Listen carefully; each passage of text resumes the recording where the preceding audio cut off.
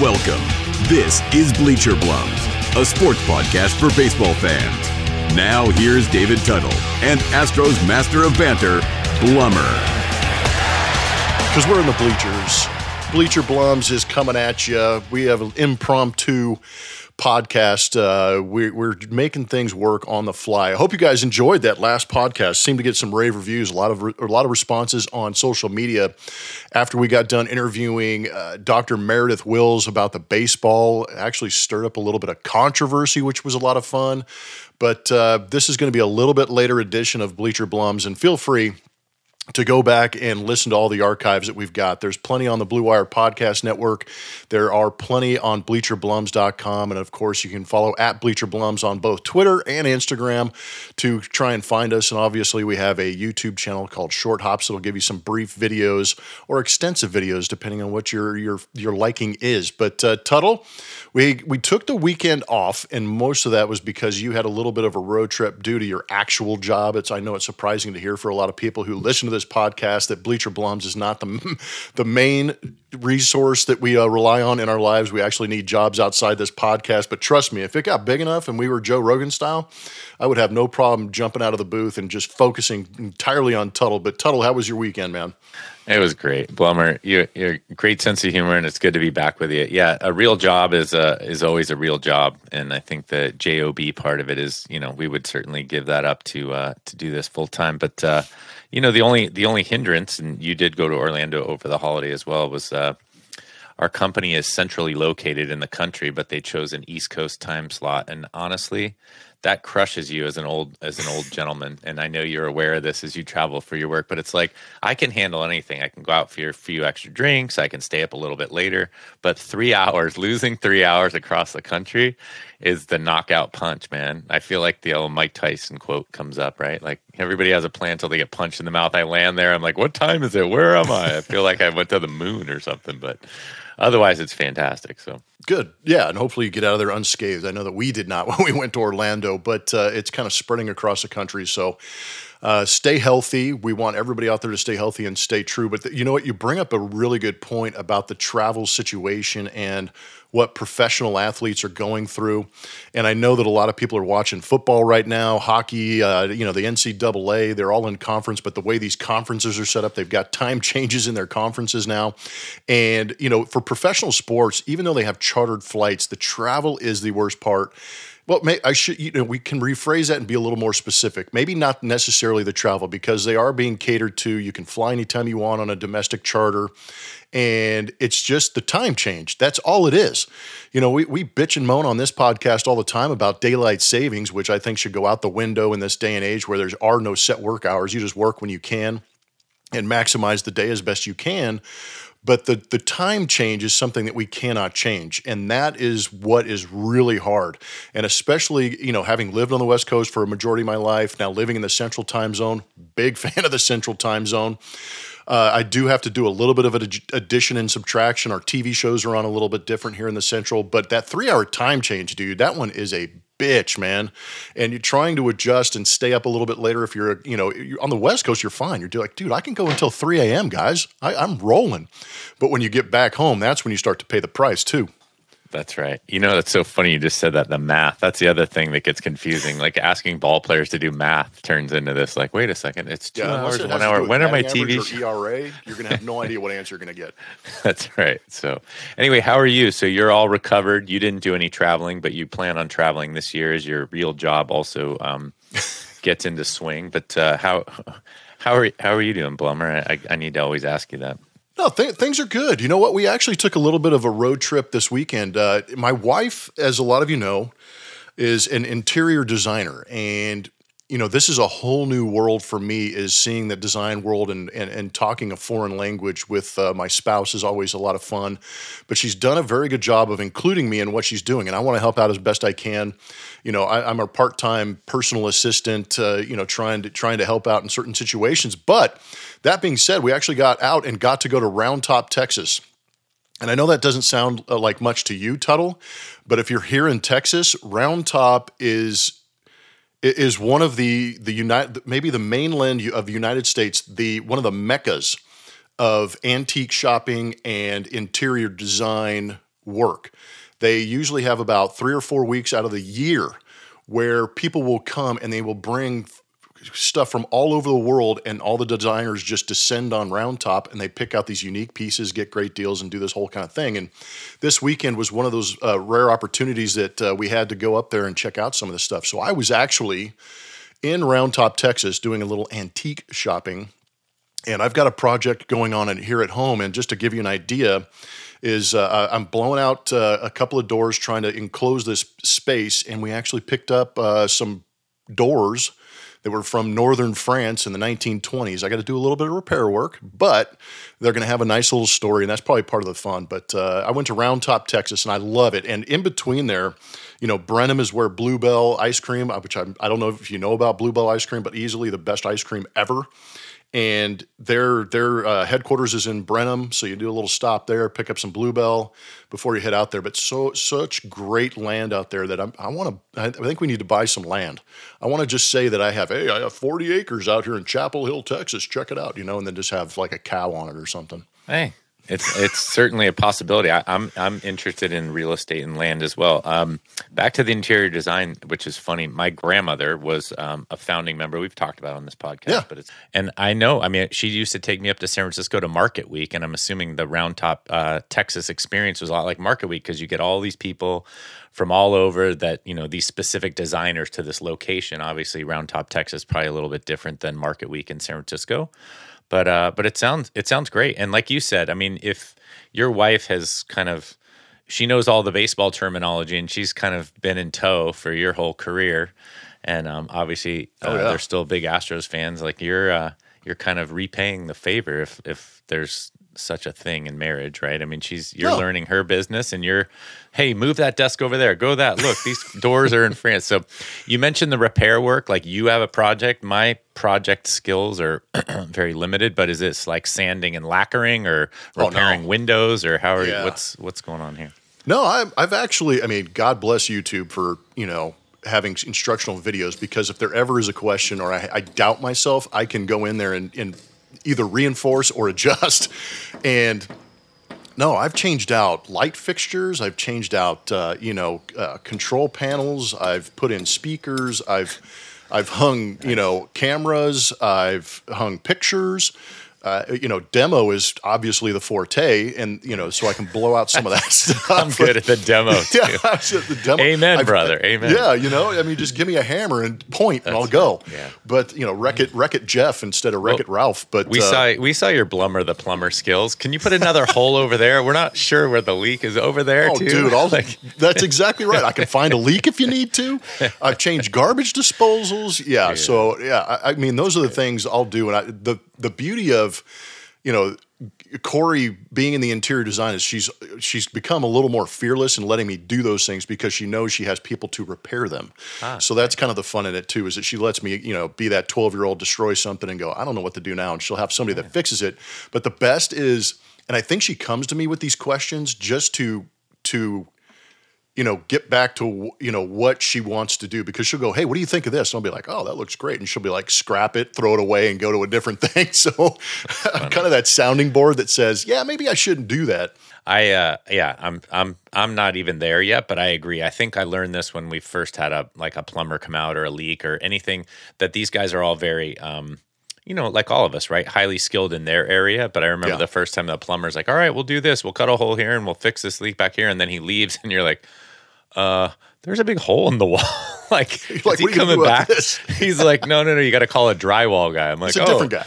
All right, that's a different guy. Okay, so I learned that many years ago, but yeah, it sounds like your wife is comfortable in that element or in that environment, knowing that she's got a guy that can come. I got a guy for that. So, and you know what? I'm highly encouraged by her, because if she is going well, then I don't have to sweat what the hell's going on with baseball. And I know that we didn't talk about it at our last podcast, but they did have a get-together, a powwow. They exchanged some ideas. We haven't heard what's going on. But in listening to that conversation and watching what we watched over the weekend with the NFL, I've got to be honest, man. I think the NFL could actually put a little pressure on baseball to try and figure this thing out, because guess who is stealing the thunder of baseball again with playing through this COVID era is the NFL, man. Yeah, I think we've we've just gotten very accustomed to saying hot stove all the time, but hot stove is kind of lukewarm or cold stove. More often than not, you're right. In the off season, depending on where baseball stands and how it's going, and what kind of where you sit on this. Like for us, it's always hot stove because this is our livelihood, and certainly was for years, and it's a topic of discussion. But in the off season, as a casual fan, they're not doing much to draw you in.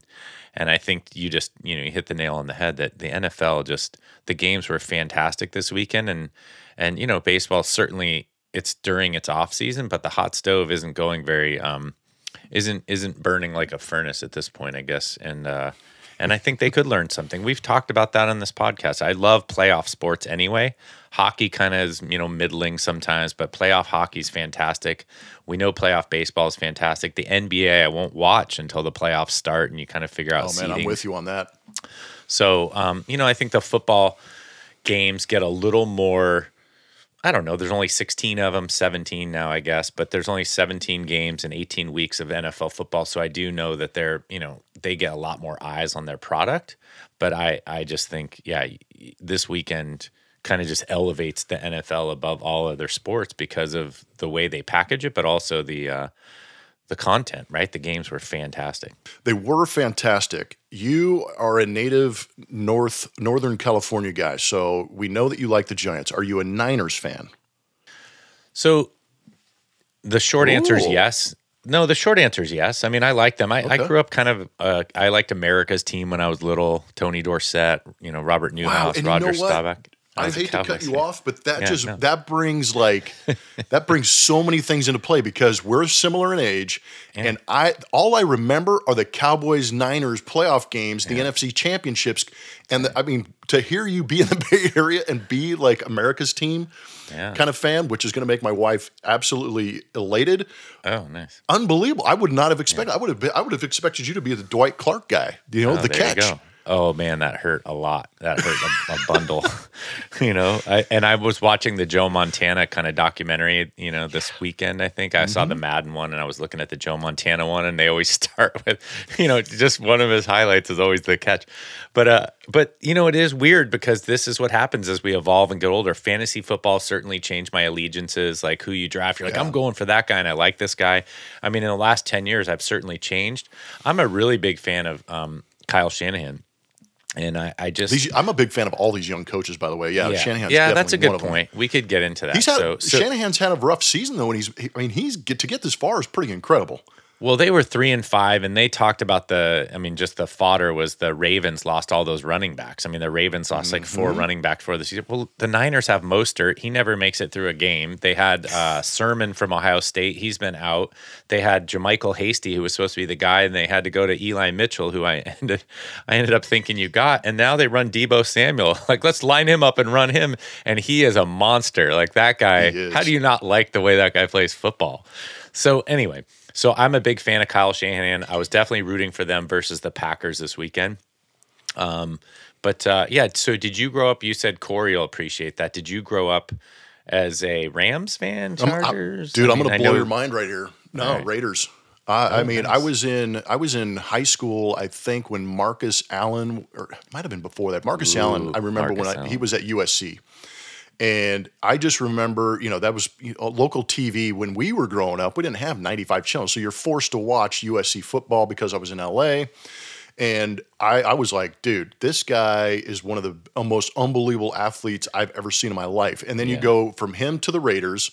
So I loved watching him. And then you get the Lyle Alzaios and all of those guys that were going, Howie Long. And so the way they played was just dirty and gross and gritty and punchy in the face.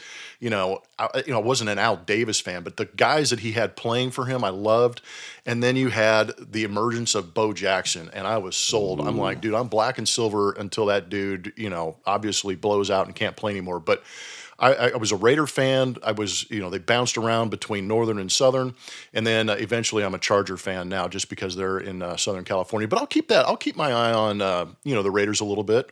But a Raider fan, to be honest with you. But I was always cheering for the Cowboys against the Niners just because Little secret, my dad liked the Niners, and I hated the Niners because of that. Yeah. Well, it's funny. My dad was a huge Raiders fan and didn't like the Niners until he met Bill Walsh. He met Bill Walsh at a dinner, and he was like, you know what? I mean, Bill Walsh was a Stanford guy. Right. I know. Well, he's an innovator. My dad was a Stanford guy, really too. Was. So it's kind of like, it just kind of turned into this thing where he's like, all right, I like the Niners. But my dad was a diehard Raiders.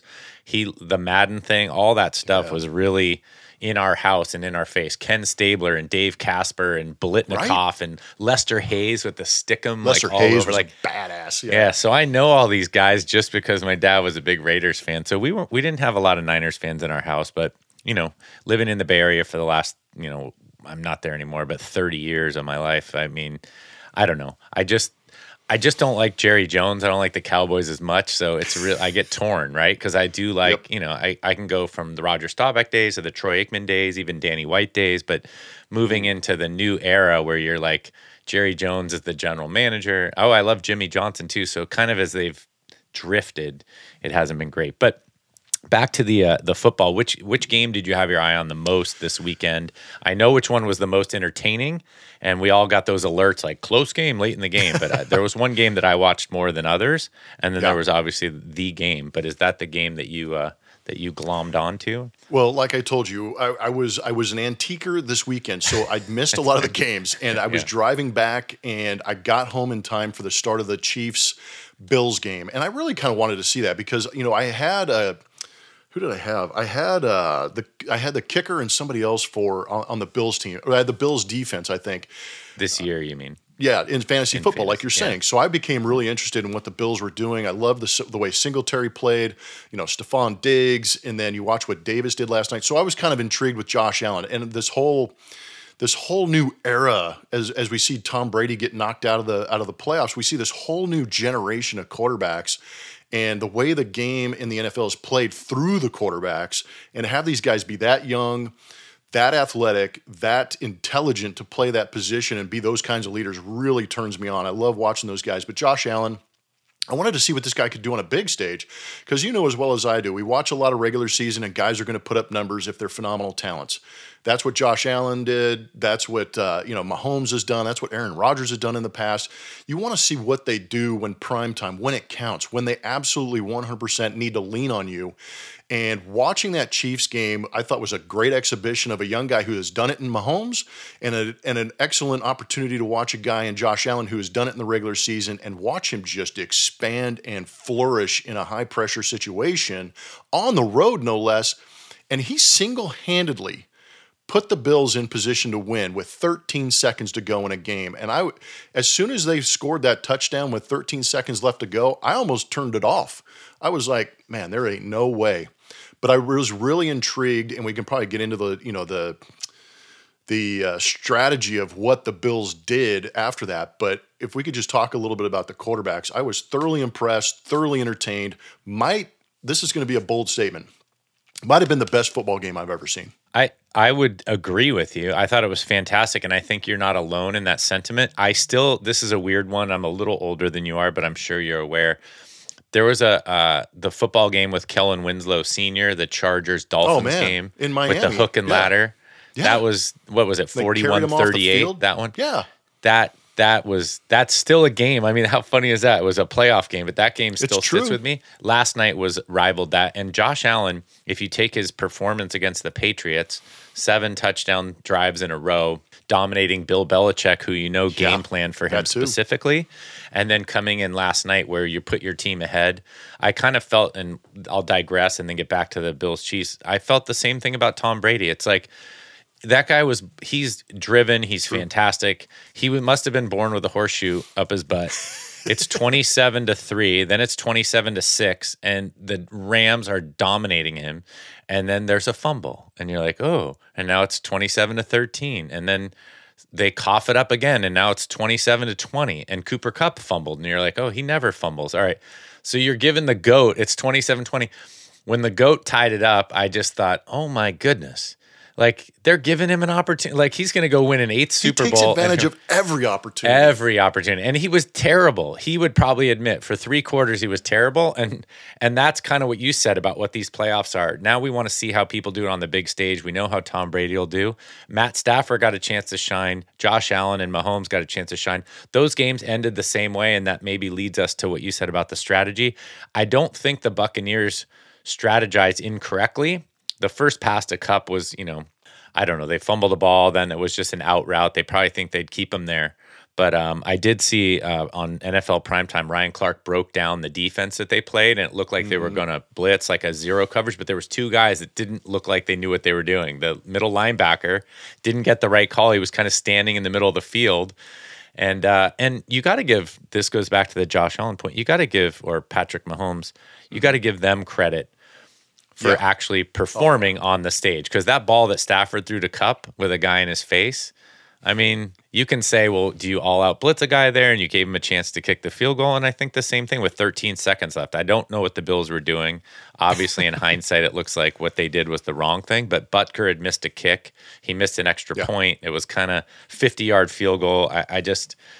I don't know. It was just a fantastic game. I don't know if you can nitpick the strategy if it worked out in their favor. This is always, what happens in hindsight. So what say you about the strategy?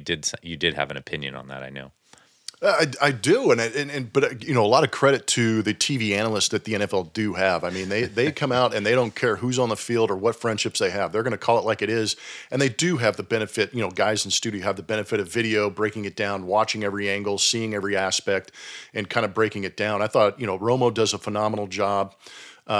He wasn't too predictive in that playoff game, but he was also very good in hindsight looking back at some of the plays. And it was similar to the communication on that, Allen to Davis touchdown to put them ahead with those 13 seconds left, how there was a miscommunication, a safety doesn't cover, and they showed the view from behind, and there's so many good camera angles. Where Josh Allen, these guys are good enough to recognize early enough. I mean, he's getting ready to pass, and Davis hasn't even come out of his route yet. And I mean, as soon as he makes the break and takes a look in, here comes the football, and he makes a phenomenal catch. So it's kind of interesting to see that. The only thing, and man, if I'm an NFL coach, or if you want to be an NFL head coach, do you absolutely just freaking hate the clock? I mean, the clock, it's amazing what that clock. We talk about stressful situations in baseball, how you've got a little more time to slow things down a little bit, but when things start to speed up, you start to panic a little bit, and that panic creates remorse. I wonder if there's a little remorse in that coaching staff for the Bills looking back at that game, because Romo and even Jim Nantz said, are they going to squib kick? Because if you squib it down there, you got to put a lot of faith in your coverage team to be able to, to keep that guy from running it back, because it's an unorthodox watching the football bounce around. But as soon as somebody touches it, that clock gets going. Yep. And if you can shave a couple more seconds off that clock, maybe you do. I don't know. That was the only thing I really was curious about, why they just kicked it out of the end zone and left those 13 seconds on there instead of take 3 or 4 seconds off. Maybe the guy catches it and kneels on it and you lose 2 or 3 seconds. Yeah, no, I mean, again, I agree with you wholeheartedly. I mean, I think the strategy, it's always the hindsight thing, right? I don't know about kicking it out. I would always want the clock to run, but the Buccaneers kicker kicked the ball out of bounds twice yesterday. They come back and score. It's 27-13, and the Buccaneers guy kicks it out of bounds. They get the ball at the 40 or the 45. They're like, what is this guy doing? So, again, I think this is a Belichickism, but you got to be prepared for squib kick, onside kick. What's our coverage? And I think then you have it all in your arsenal. And the coaching staff could look around and go, you know what? We really haven't practiced that squib kick late in the game. I know. Let's kick it deep too. And let's play coverage. And to your point, the analysts are fantastic. Romo specifically is always pretty darn good with the prediction. And, he's always kind of like, oh, yeah, they're running a high 2 here. This is what they, But I think you do.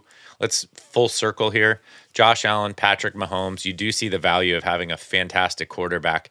I mean, those games, these guys are untouchable as the rules get changed, you can't touch them. And they can just sit back there and pick you apart. I used to say this when I was a diehard Cowboys fan, because I don't know if they would sit in the production meetings to find this out, but they were the ones that used to play that flex defense, that prevent defense. Oh, yeah. And, the saying is the only thing it prevented the Cowboys from doing was winning. I mean, they get in this and Terry Bradshaw back there picking them apart with Stallworth and Swan. And you're like, hey, let's get up there and let's get in their face and make it tougher, dude. Like, come on. Right? Challenge them. So, right. So, no, but to your point, challenging them, so we're past the squib and past the kick. Here we are taking a snap, and they don't get the pressure to them. But if you're not gonna get that kind of pressure to them, can we put a body on Travis Kelce? Is it not amazing that how open Kelce can get when they need 10 yards? Yeah. I mean, you're going to get the big play from Tyreek Hill, but dear God, keep somebody on Kelce for crying. He gets lost, and all of a sudden there's nobody near him. Yeah, and that's what the Bengals have now with, when they have, now they have Mixon and Jamar Chase and Boyd and Higgins, like, and Burrow back there doing some things. Like they have they have a bunch of weapons, and I think you watch the Niners, they kept breaking that down when we were talking about the analysts. Devontae Adams, when it came crunch time, he was double covered. He had a high-low guy on him every single time. It's like, look, throw it to somebody else. If you win the game with Lazard or Scantling, Valdez-Scantling, that's fine. We'll let you try and win the game with them. But we talk about how fantastic Aaron Rodgers is, just like all of us, Devontae Adams is a security blanket, and some of those sacks were caused by, Rodgers pre-snap going, all right, I'm going to throw it to number 17 no matter what. He got back there, and he's like, I can't throw it. He had to hold it. And I think that's, like you said, Kelce and Hill, let's double cover those guys and make, somebody else beat us. And I would agree with you wholeheartedly, like until it happens. We used to do that in baseball.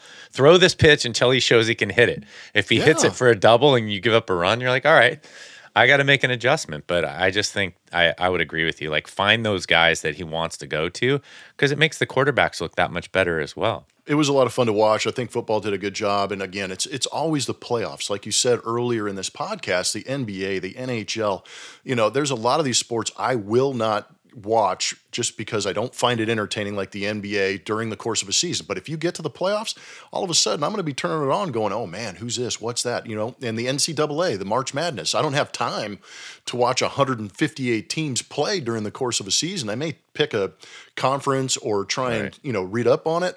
But once they get to March Madness, guess what? Here I am sitting down watching, Cinderella stories and, directional state out of the, West Coast play against, Duke, just because there might be the chance that they beat them. But, playoffs is a place to be. It's the way to go. And hopefully, this baseball podcast, who talks a lot about sports, will spend a little more time on baseball.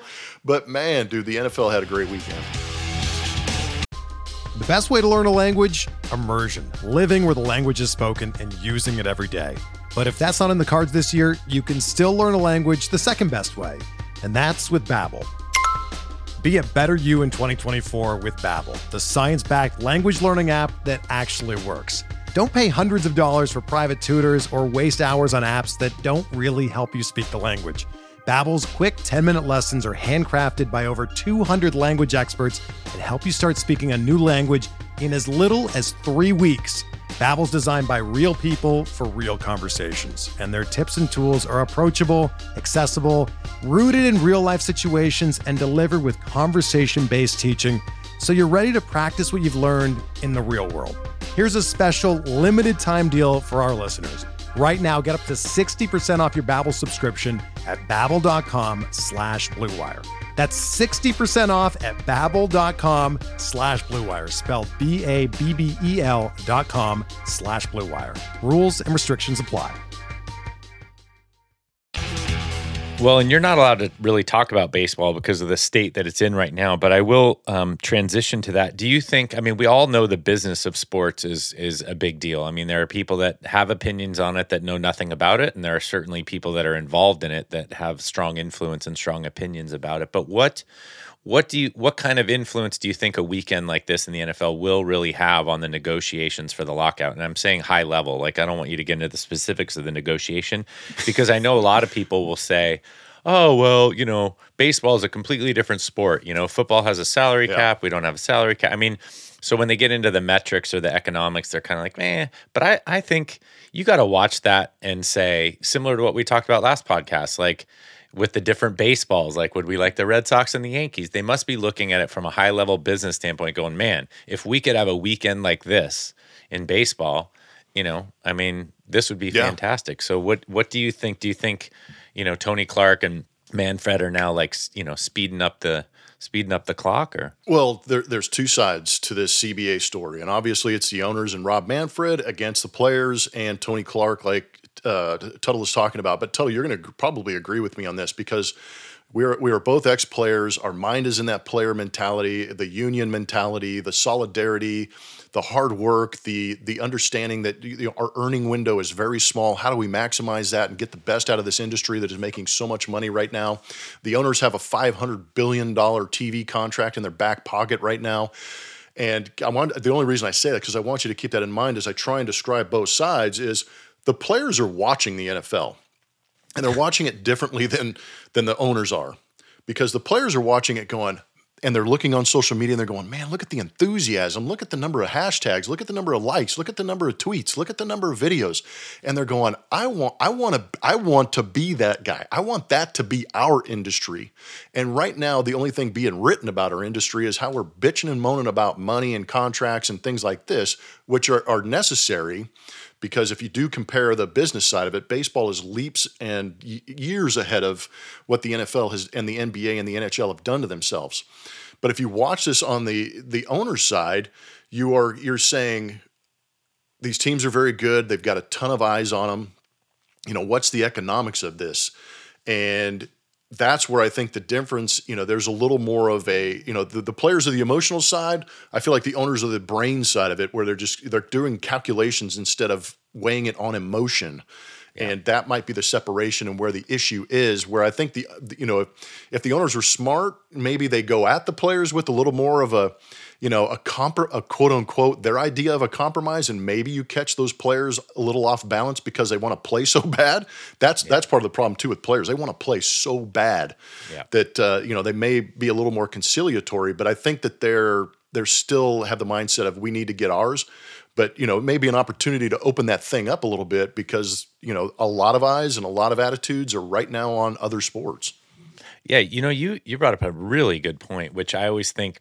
I mean, the idea of a negotiation typically is, right, so both sides leave the table thinking that they got kind of what they wanted, or at least that they compromised the same, and then they got a fair deal. That's kind of the negotiation, right? You got what you wanted, I got what I wanted. But I think you hit on something, which is those owners and the amount of money that they sit on and that they've had for years and years, as we go back to the Marvin Miller discussion, it's always unemotional, right? They're just looking at the bottom line. Give me the ledger. Am I in the black or am I in the red? And let me see how these numbers work out. But I think when they come to the table, they can't just be, we're in the black, we're in the red. This is how much we lost last year. This is my risk and this is your risk. They can appeal to your point, the emotional side. Use these numbers to appeal to the emotional side, like where free agency can go and what we can do together, how we can get you more hashtags, more likes that'll, extend your earning career. And then use that language. You're right. That's actually a really good idea. It's almost like a language thing. And I know the players, we have attorneys. I say we as players, but both sides have attorneys. Both of them are doing things for the benefit of each other. But I like what you said. It's like, let's have a little more of a conciliatory tone, or let's have more like, hey, we're both going to win in this thing, but appeal to the emotional side, just like the players can appeal to the business side and say, look, we understand the gate, we understand the revenue. But I think what you hit on is a really nice, even if it's the Jedi mind trick, like, hey, we're coming in an emotional side, because as players, that's right. We know we're going to make a living, especially at the big league level. The 25 guys are going to make a good amount of money.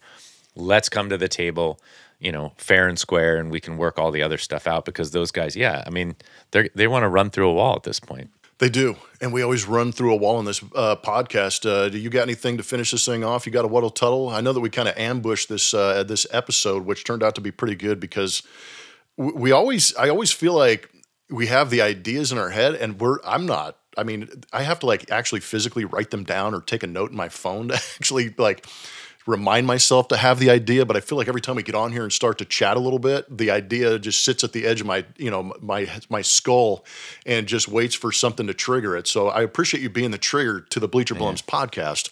Yeah. Well, you got on me earlier. I'm not afraid to chit chat away. So I do the same thing. I write a lot of notes down, but I do think our emotion and our hopefully our intelligence, but the way we articulate things, just that's the whole point of this podcast. It's like free flowing, and we don't have to prepare maybe as much as we think we do, and we just threw it together. I have a what'll Tuttle say for next time. I'm gonna tease that out. I've got it for the last few, and I don't have much else to say. I'm glad we threw this together. Sorry that my travel schedule, got in the way of the usual recording time. No, that's what it's about. It's life, and I know that our producer Mark. Wait, what? What? He's about to jump in. No, ladies and gentlemen, I'm cutting this out. No editing this out. No. We've got our producer Mark wants to chime in. Yes. I want to hear your predictions for this weekend. Oh damn. Okay. Bengals, Chiefs and then the 49ers, Rams. Hey, Tuttle first. With the spread or without? That's what I'm going to say. So that's what I was going to look at too. I was curious what that was going to be. I'm going to give you, so near and dear, right? The Niners are the longest odds to win it. The Chiefs just took over the Packers. The Packers had the best odds to win the Super Bowl, and now the Chiefs do. Mm-hmm. I would take the Bengals plus the points, I think. But I think the Chiefs are going to go to the Super Bowl again, and I would like to see a Chiefs-Niners Super Bowl. I know not everybody wants to see that with Jimmy G as the quarterback. He gave it up last time. But I think the Rams, as emotional and as great as they've been, the Niners have their number. I think they're 0-5 the last 5 times they've played. Shanahan owns McVay. You got to think the way the Rams played yesterday, they could beat anybody. But it would be, I guess my prediction would be Chiefs. I would take the Bengals plus the points, but Chiefs, Niners, Super Bowl. That's what I would say. Now that I've pulled up, well, at least on Yahoo Sports, I pulled up, the odds, and I'm with you as far as the Bengals. They're dogs by 7.5. Yeah, I was thinking it'd be like 8 or 9. It's in Kansas City. I'm sure that'll change once the money starts rolling in, but. Man, I like the Bengals with points. Yeah, because you never know. Joe Burrow may freak out because he's a guy that won't go away either, and has really coming to Super Joe and all the monikers that he's getting. So he's a lot of fun to watch. But I don't think that defense has enough to shut down. What are they going to get enough pressure on Mahomes to make him uncomfortable enough to not get to Kelsey and Hill? That's the biggest thing for me. And so I do think the Chiefs win that game, but I would take the Bengals in the points. I'm with Tuttle on that. We'll go ahead and double down. And the Niners Rams are interesting to me. I'm not sold on Garoppolo, dude. Yeah, I know. I don't know what it is. He makes me uncomfortable a little bit. The thumb issue. It's going to be a controlled environment, at least in LA when they play, which is nice. And last year we saw Tampa Bay play at home in the Super Bowl. We have that was the first time in NFL history. And now we have a chance to have it happen back-to-back seasons with the Rams playing at SoFi Stadium in LA. I think there's a little advantage for the Rams playing at home and the excitement. Plus, I'm a story guy. I love the storylines. I love the defense for the Rams. I think they play extremely well, so it could hurt the rush of the 49ers and put a little pressure on Garoppolo, who might freak out. And then this whole Matthew Stafford thing is fascinating to me because he was in Detroit and completely washed up. He gets traded for Jared Goff, and now here he is with this Ferrari at his fingertips, and he's just firing on all cylinders with OBJ and Cooper Kupp. I'm gonna take the feel good story of Matthew Stafford, and it's gonna be Chiefs, and then we're gonna see the Chiefs and the Rams in the Super Bowl for me, and it's gonna be the old guard, new guard. I mean, I know that Mahomes is an old guard, but Reed for the coach for the Chiefs against the younger guy, McVay. Oh, McVay, yeah. I like it. I think your prediction is certainly likely to come to fruition. The Niners thing is interesting only because they don't have a good record against the 49ers. I will say just a little counterpoint to what you said about Garoppolo, because I think I feel the same way. They were up 23-7 against the Cowboys, and he threw an interception that was just he's kind of one of those guys. I saw a statistic though. He's like 31-15 as a starter for the Niners. I never would have guessed that. Meaning he wins these games. Yeah, he wins these games. He's a good leader. The team obviously follows him, but he did that against the Chiefs in the Super Bowl. They had a chance to win it, and he threw that pick. I always feel like there's that one play, and that's how those playoffs are too. That's right. We talked about Brady. You know, Brady never makes that one mistake. He'll make mistakes for quarter 1, quarter 2, quarter 3, but in the fourth quarter, you can seal the deal with him. Garoppolo makes me nervous as well. But you know what? Stafford, I mean, Kupp fumbled this week. It's going to be, hey, if it's anything like this last weekend, you're not getting me off the couch next Sunday to watch it, and you know we can see if our predictions come to fruition. Then we'll do our little Super Bowl predictions. I look forward to it. Yeah, it'd be nice to have a Super Bowl prediction and maybe a CBA update. I don't know what's going on, man, but it would be a lot of fun. And that was a great question. Obviously, our producer, Mark, is the brains behind this operation. We're just the voice and the wind that bring this podcast to you. But it's been a lot of fun. Tuttle, good stuff. Great snap session of the Bleachers.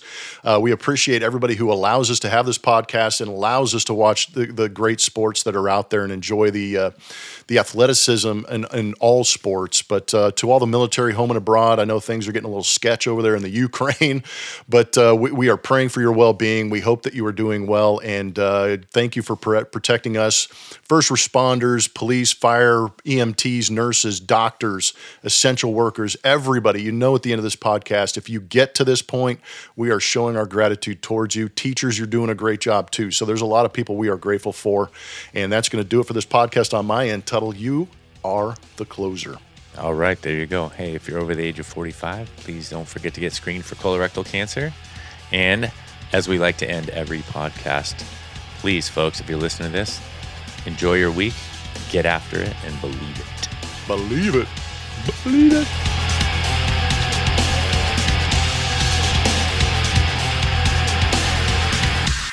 No, he's such a talker. Mark is the voice box of this podcast, man. I got you. I talked his ear off while we were waiting on you, so I believe it. He's had enough. Oh, easy now.